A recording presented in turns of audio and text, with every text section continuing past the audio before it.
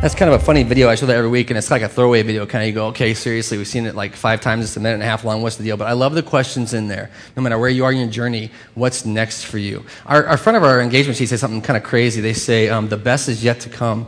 And I wonder in our lives, do we really believe that that's true? You know, when we face times that we don't understand, we face difficulty, do we believe fundamentally that the gospel says that the best is yet to come? That we can't get hung up looking at what's behind us because the best things are in front of us still. And it cannot feel that way all the time. And we've been walking through the book of Joshua together and talking about that concept for the Israelites, but also for us in our lives. You know, I hope that you find the the Bible immediately applicable. I was going to say that word, to your life. Like somehow it's not about learning history of Joshua, all that's kind of cool. It's about understanding what it means for us, what this word has to say to us today. And I don't know about you, but it's been very encouraging to me to understand Joshua's humanity and yet God's plan for him, to give him a hope and a future, a prosperous land, to call his home. And it's with that kind of regard that I get excited about believing that the best is yet to come. So today I wanted to add, we're going to talk about Joshua 2, chapter 2, and it's an interesting chapter because if you've ever read it, you know the story, probably, of chapter 2. But I don't know if you remember last year about this time, I found this kind of interesting little parallel of life. You know, you say, well, what's changed, really, in 3,000 or 4,000 years? But last year about this time, our president, the United States of America, was going to fly to Colombia. Do you remember this? I'm sure Lance might remember this. I mean, I don't know if that gets on your radar or not at work, but he's going to fly down there for some big summit, I don't know what it was, gathering of nations, talk about the world's, troubles or whatever they're going to do there, solve everything for us. And that was a joke, by the way. They're not going to solve everything for us.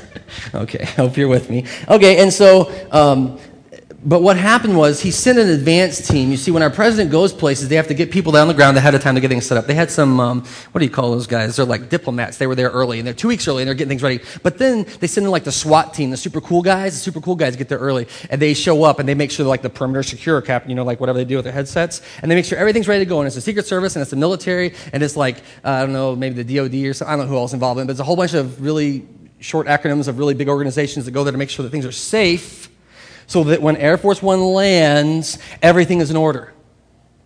It's called an advance team, right? And so these guys fly and have to make sure that things are on the up and up. Now the problem is, if you remember this story, that last year, when this advance team got there, they decided that they were probably ready for the president. So they had a little party. Do you remember this? Who remembers this story?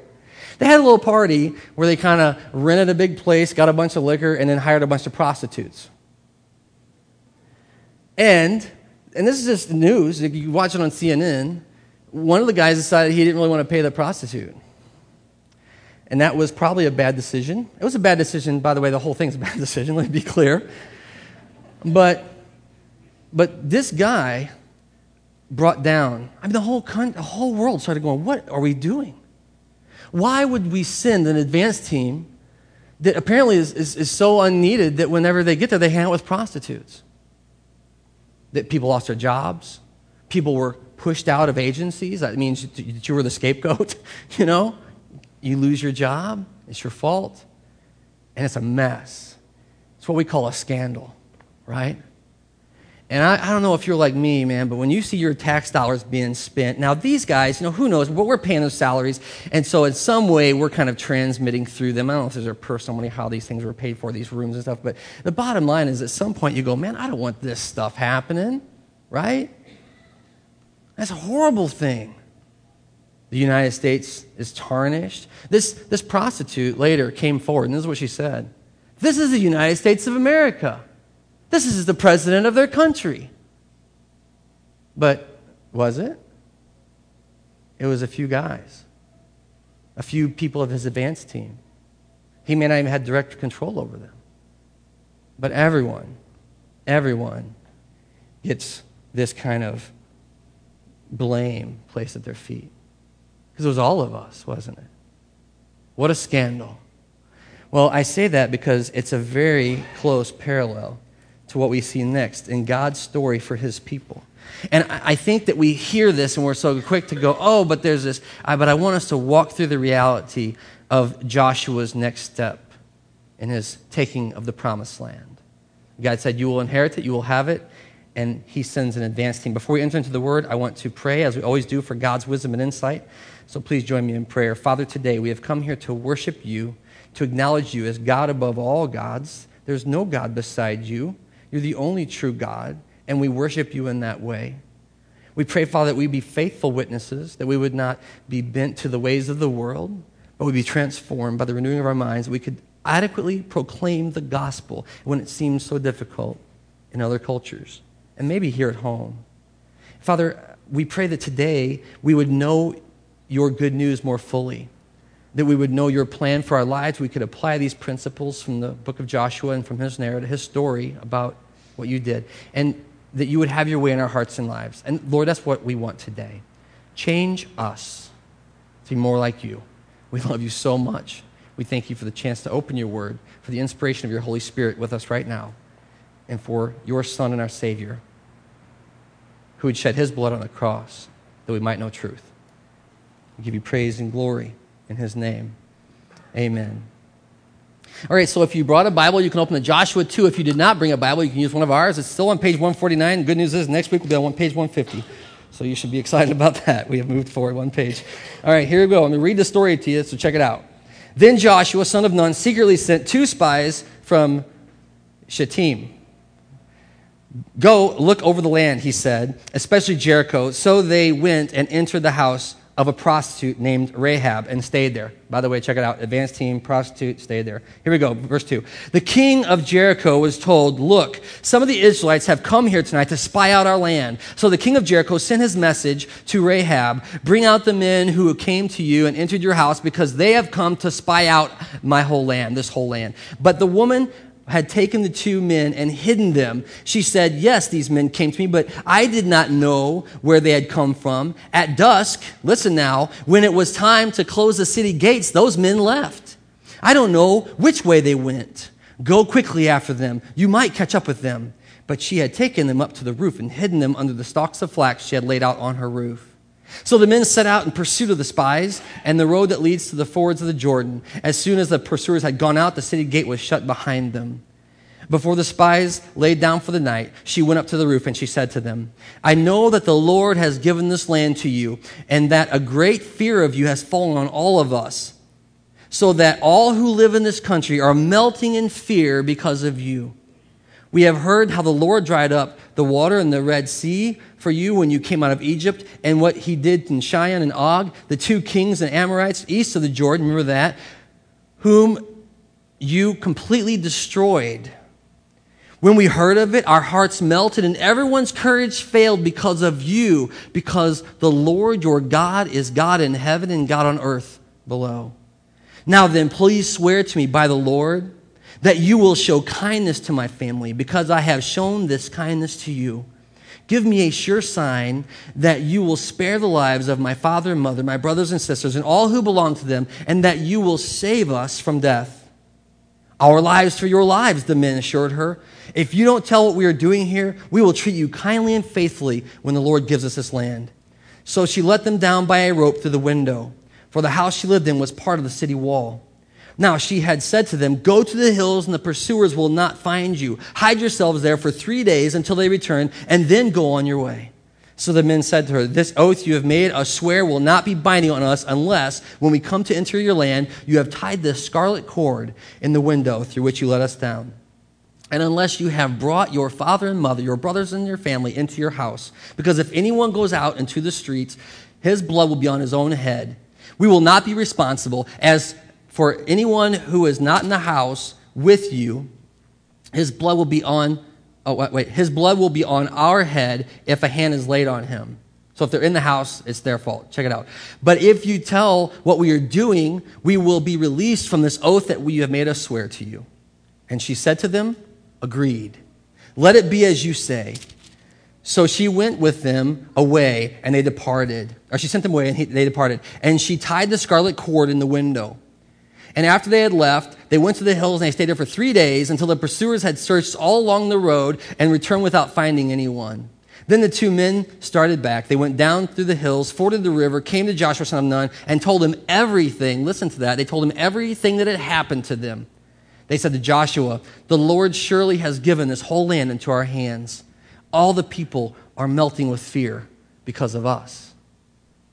You heard the story before, yes? Like, this is one of those stories we tell it in our Blast ministry, right? In our children's ministries, we tell this story of Rahab. I find it surprising and a bit scandalous that we tell a story to our children, because these are the kind of stories that we're not comfortable telling our children about real life. Probably the story I just told you a minute ago, you thought, oh man, I can't believe you're talking about these things in church. The reality is that the gospel and the Bible provides all the truth of the way God works. And I want you to see 4 things from this story first. 4 realities that I want to set in about what this really means for Joshua and the people of God. And it's about Rahab. So we can look at this. I don't know if you ever do this, but you can try to get into the character. Like, who in the Bible do you understand? Are you the spies being sent? Are you Joshua waiting for them to return? Or are you Rahab? You know what I mean? I'm not saying are you a prostitute, but I'm saying are you like that? Do you see the story that way? I want to walk through 4 realities for Rahab this morning. And the first is kind of obvious. It comes right away in verse 1. It's this: Rahab is a prostitute.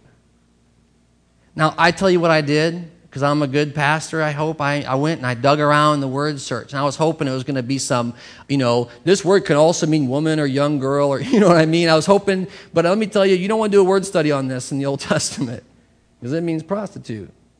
That's exactly what it means. There's no mystery in it. They didn't mince words. It's what she did. That's the way she, made a living or survived in Jericho. The reality is that we can put. I looked and there's these ministries now. They're called like Rahab's house. That are these kind of men that proclaim this. But do we understand that that's a real thing, a real person? I don't know how you would feel if you met a prostitute today. I don't know what that would look like. I have a tendency to believe that we would be judgmental. We would. This person's far from God. Maybe would have a sense of hopelessness. Person's doomed. We maybe would be very much like that person who's in the front of the sanctuary saying, "Thank God I'm not like that sinner back there on the edges." We just heard the narrative, though. We just heard the story from the Word of God about how Joshua's people got the word about the land, and it came from Rahab herself. I want you to understand the reality. The reality is that Rahab was a prostitute. Just deal with that. I want you to deal with it. The second thing is this. Rahab chooses to lie to her countrymen. We talked a minute ago with Jesse about that, right? But she made a conscious decision. It's in verses 3 through 5. So the king of Jericho sent this message to Rahab: "Bring out those men you have." And verse 4, but the woman hid them, and she said, "Yes, these men came. I didn't know where they came from, and at dusk they left." I want to tell you that the whole thing was a lie. That when she received them, she knew who they were. Why would she protect them if she knew who they were? And she knew where they were. And this was her king. King of Jericho says, "Where are these men? Be a good citizen and tell the truth." And she lies, and she lies, and she lies. Does that seem scandalous to you? It seems scandalous to me. The truth is, I almost titled today's sermon, "God Saves Lying Whores." Is that what just happens in the Word of God? She lies. She's a prostitute. And yet, we know her name, and her story is written as part of the people of God. I hope that makes you uncomfortable. Like, that makes me really uncomfortable. I think it's offensive to my humanity, to my sense of justice. The second thing is that she betrays her own country. She's a turncoat. She's a traitor. She takes a huge risk.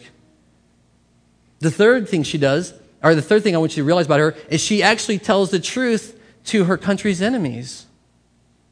Not only does she protect these guys, but she turns to these guys who are the enemies of her country and she says, by the way, come on in, we're terrified. We don't know what to do with you Israelites. We are doomed. I want to remind you that these people are the same people that whenever the Israelites had come the first time, they said we were like grasshoppers to these men. They were so much bigger than us. And now you have this prostitute saying, we're terrified. Our hearts are melting in fear. She gives this word. I wonder what can be lower than someone that would betray their home country. You know what I mean? Like, I just want to walk that out for a minute. You imagine the United States of America and someone comes to me and they say, we're here and we're spies and we're about to take over the United States of America. What would you think of me if I hid those people and then I said to them, we are terrified of you. We are doomed. And then made myself a bargain. Only spare me and my household.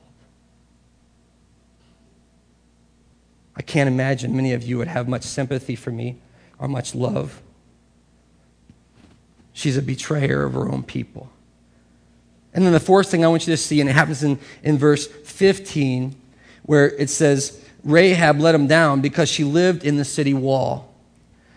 She lived in the city wall. Now, that might sound kind of weird to you, but I want to understand this for a minute. And this is going to come into play in a few more weeks when we actually talk about how the Israelites take Jericho. But the reality is this, that the city was built like on a hill. It rose up, they said, to the heavens, Jericho did.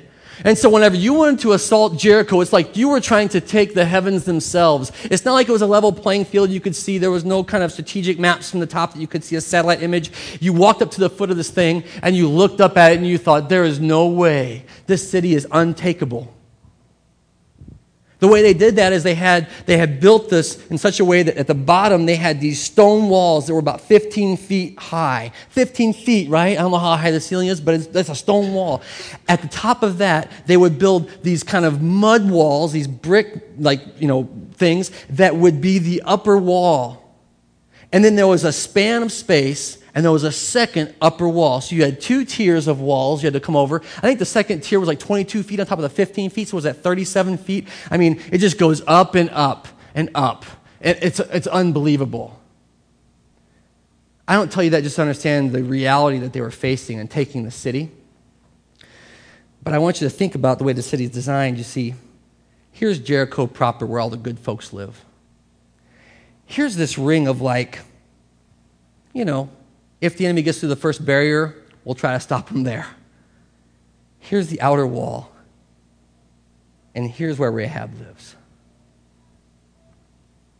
It literally means that her house was built into that 22-foot wall. The second wall I was telling you about, this on top of the brick wall. It means that from her vantage point, she had a beautiful view, right, of all the enemies that were coming to kill them. She's unique because she sits here. I wonder if you live on the outskirts of town and the enemies come, what is your culture saying about you? What did it mean to her that the first people to die would not be the soldiers inside the second wall, but those who are disposable, prostitutes, people of no reputation, people with no wealth? It was a seedy part of town. I say all that because I want you to see life from her eyes. While inside the city, they're trying to make a plan. She sees out here these people that are coming. And she knows, she begins to get this bigger picture of what her life is about, of her position that she's been given. Today I want to talk to you about two lies and one truth that I think that we need to understand from Rahab's life and the way that she did it. And the first, and I love this because she is bold, Rahab is, bold woman, because she does not believe this, that God will not save me because of who I am. She believes the opposite. Not that he'll save her because of who she is, but he can save her. This is something that she believes. Look with me, if you will, in verse 9. She said to them, this is to the spies that were sent to check it out, And they kind of go to the outskirts of town. They don't walk up and talk to the king. When you're not an emissary, you're there as a spy. They go to the seedy part of town. But when she hides them and saves their life, she says this to them. I love and I'm amazed by this. She says, I know that the Lord Yahweh has given this land to you, and that a great fear of you has fallen on all of us because of you. Our hearts are melting in fear. She knows something of God, and she knows something of God's power. And I think that if you or I were to look at her, we would say, oh, you are doomed. You are the worst of the worst. And yet the reality is she doesn't believe this lie that God will not save me because of who I am. She believes that if she honors God, God will deliver her, even in the wall. I don't know if you have those things in your life where you feel, at risk, where you see the enemy coming and there's no more defense between you and them. And I wonder, do you believe that God will save me? That he has the power to do that no matter who I am. She did not understand her position to be something that would have an effect. She basically takes great risk. Matter of fact, I love what she says. She says, show me a kindness like I showed you. That sounds like the way Jesus said to pray. Forgive me like I forgive other people. That's what the prayer says, isn't it? She says, only be kind to me like I was kind to you. She took huge risk because she believed God is who he said he is. I love her statute in life, you see, because on the wall, she can see both sides, maybe more clearly than anyone can see them. She sees this reality that God is coming, and she sees inside these people who are perishing, and she has to make a choice. My question today is, in your life, what are the choices that you're facing? Like, we're all facing choices all the time. But what is a clear choice that you're being offered in your life? The second thing that I want to share with you from our life, that's a lie, by the way. That's not the truth. The truth is that God will save you regardless of who you are. He will do that if you believe. The second thing is this, that God cannot use me because of where I've been, I think it's amazing, astonishing, and scandalous that God uses her to deliver this land into his people's hands. I want to walk through real quickly. In verse 1, she took these men in. Now you can say, well, she's a prostitute. That wouldn't be hard. But she took them in, knew who they were. She knew enough to defend them when they came. In verse 4, she hid these men to save their lives.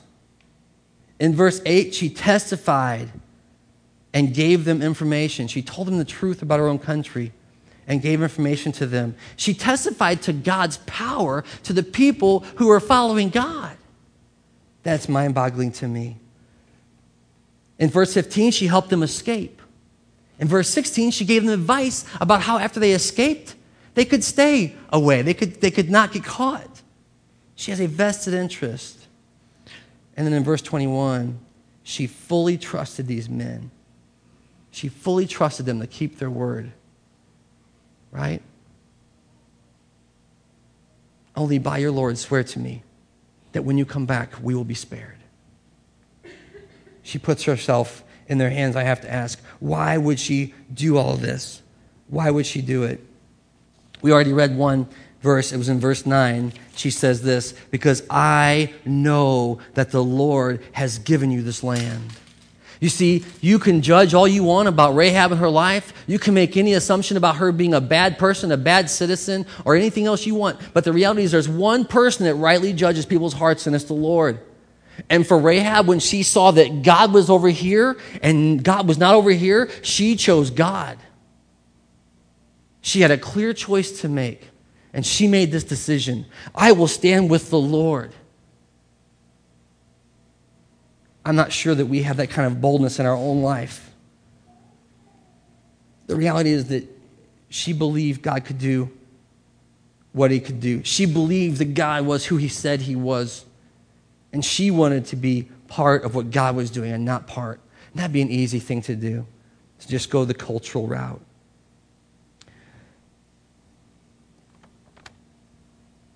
Verses 12 and 13, I want you to hear it again. It says, now then, please swear to me by the Lord that you will show kindness to my family because I have shown kindness to you. Give me a sure sign that you will spare the lives of my father and mother, my brothers and sisters, and all who belong to them. Save us from death. The word means deliver our souls. Promise me you will deliver our souls when you attack. The next thing they say is our lives for your life. They mean, may our souls be under yours. If someone has to die first, Rahab, we will die first for you. That's the promise they make her. And as you know, they tie this scarlet cord out her window. They go down, and then they leave it there as a sign. They say, make sure that's up when we come, that we know where you are so that you might be spared. So not only do we understand, where is God showing us a clear choice in our life, but I think this is the next question. Which choice, if we were to make it, would most honor God? I talked to you last week about a hard thing, which is submission. And we don't like to do it because we're human. But the reality is that that's a choice that most honors God. Here in this situation, she makes a choice that she believes will save her, but it most honors God. It's kind of a silly thing if you think about it. But she can choose to stand with God or stand against him. Many people choose to stand against God. Many people. Many people choose to say, my way. It's my way. The truth is that God can use us no matter where we have been. And if you've not read enough of the Bible to understand that he uses scandalous people all the time, you should read more. Because it's all throughout the book. As a matter of fact, I'm reminded so much we talk about this all the time, about how it doesn't matter, and yet I want to talk that the church is so judgmental toward people who are far from God. It's nauseating. How we all, and me too, look down our noses at people who we think are less, who are unworthy, who are unsavable. It offends not my spirit humanly, but the Spirit of God in me. Because the truth is that Jesus, when he came, he went and sat down with prostitutes, and sinners, and tax collectors. He sat with those who were on the fringes of the city. He touched people who were unclean. He came for the least and the lost. Thank God he came for me. Which choice, if you make it, most honors God in your life? He can use you no matter where you've been. One of the most egregious lies I hear from people is they say, but you don't know my past. God can't use my past. I can tell you that repeatedly in my life, when people have finally gotten the courage, the boldness of spirit to tell the truth about their own story, God begins to use them in powerful ways to bring healing and hope to those who believe they're too far from God to be saved. Thank God for Rahab. The truth, I want you to know today, is that God will save you when you believe he can do it.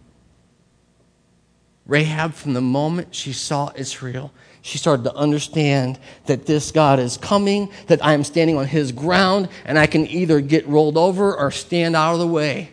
and she chooses to stand out of the way and be part of his team. She believes that God will deliver her in spite of her position, in spite of her decisions, in spite of her past, in spite of her sin, in spite of her lostness, in spite of her not being part of the people of God. She believes that somehow by his grace, by the grace of these men who she had saved, that somehow she would be redeemed.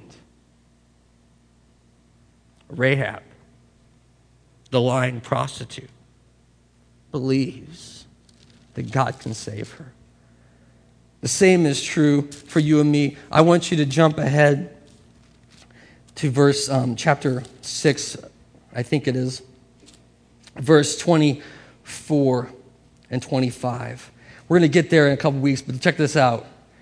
Then they burned the whole city and everything in it. They put the silver and gold and articles of bronze and iron into the treasury of Yahweh's house. But Joshua spared Rahab the prostitute with her family and all who belonged, listen to the word, to her, because she hid the men Joshua had sent in spies into Jericho, and she lives among the Israelites to this day. Rahab believed the Lord could do it. And he did it. Not only was it salvation for her, but it was salvation for her family on her namesake because of her behavior.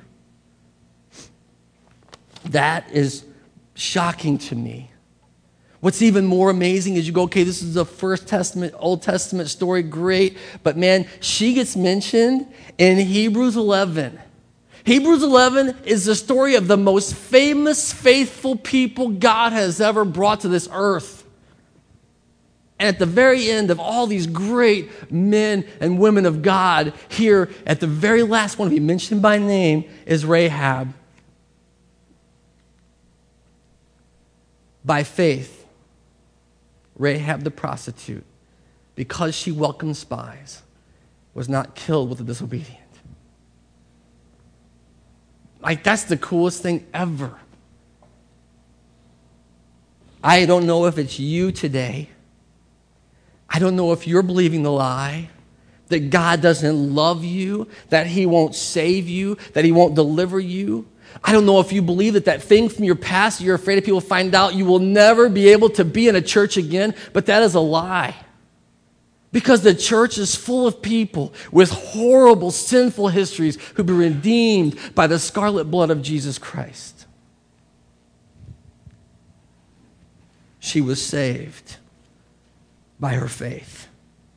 Praise God.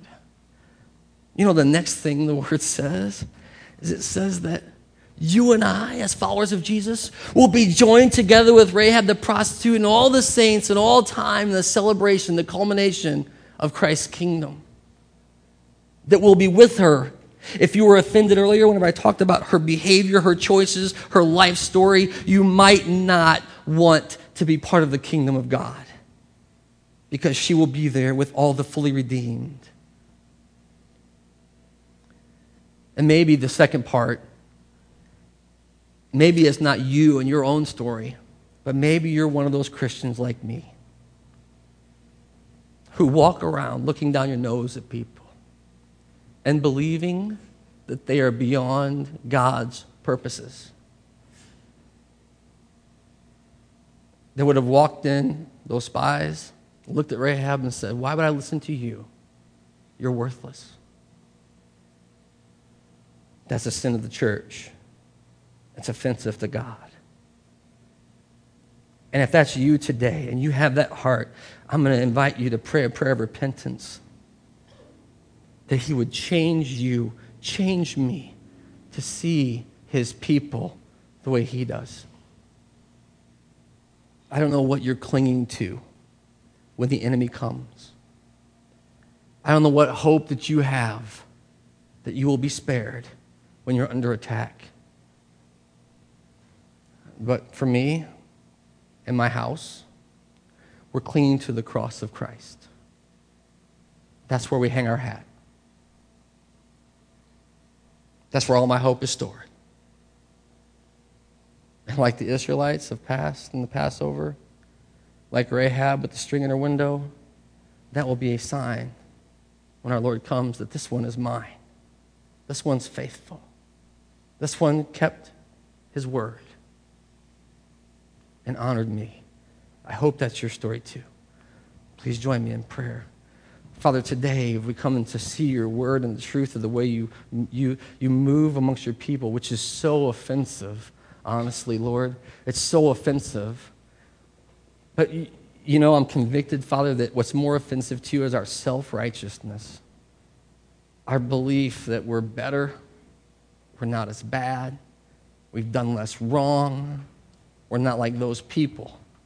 Forgive us for the way we've offended you by negating the things that you call worthy, by ignoring the people that you sent your Son to save. Help us to have new hearts. Lord, if there's someone here today and this story for them was way too close to home, they go, man, I've done some things in my past that, Lord, if you don't know me, that they would know that you do. They would know that you made them. That they would know in their hearts, Father, by your Spirit's presence right now, that you would softly speak to them, that you love them, that you're with them, and that you'll never leave them or forsake them. Lord, I thank you for my story of a sinner redeemed, of someone who was standing at that city gate and mocking your name. Thank you for redeeming me. Thank you for redeeming us who believed in the promise of Christ. I pray that we could change, that we could be broken, and really turn toward the things that you have for us. Lord, bring healing to our past, hope to our future, a plan for what you're doing among us, and a clear way forward. We give you thanks and praise for the day of deliverance, which is surely here, which is surely ours. In the name of Jesus Christ, amen.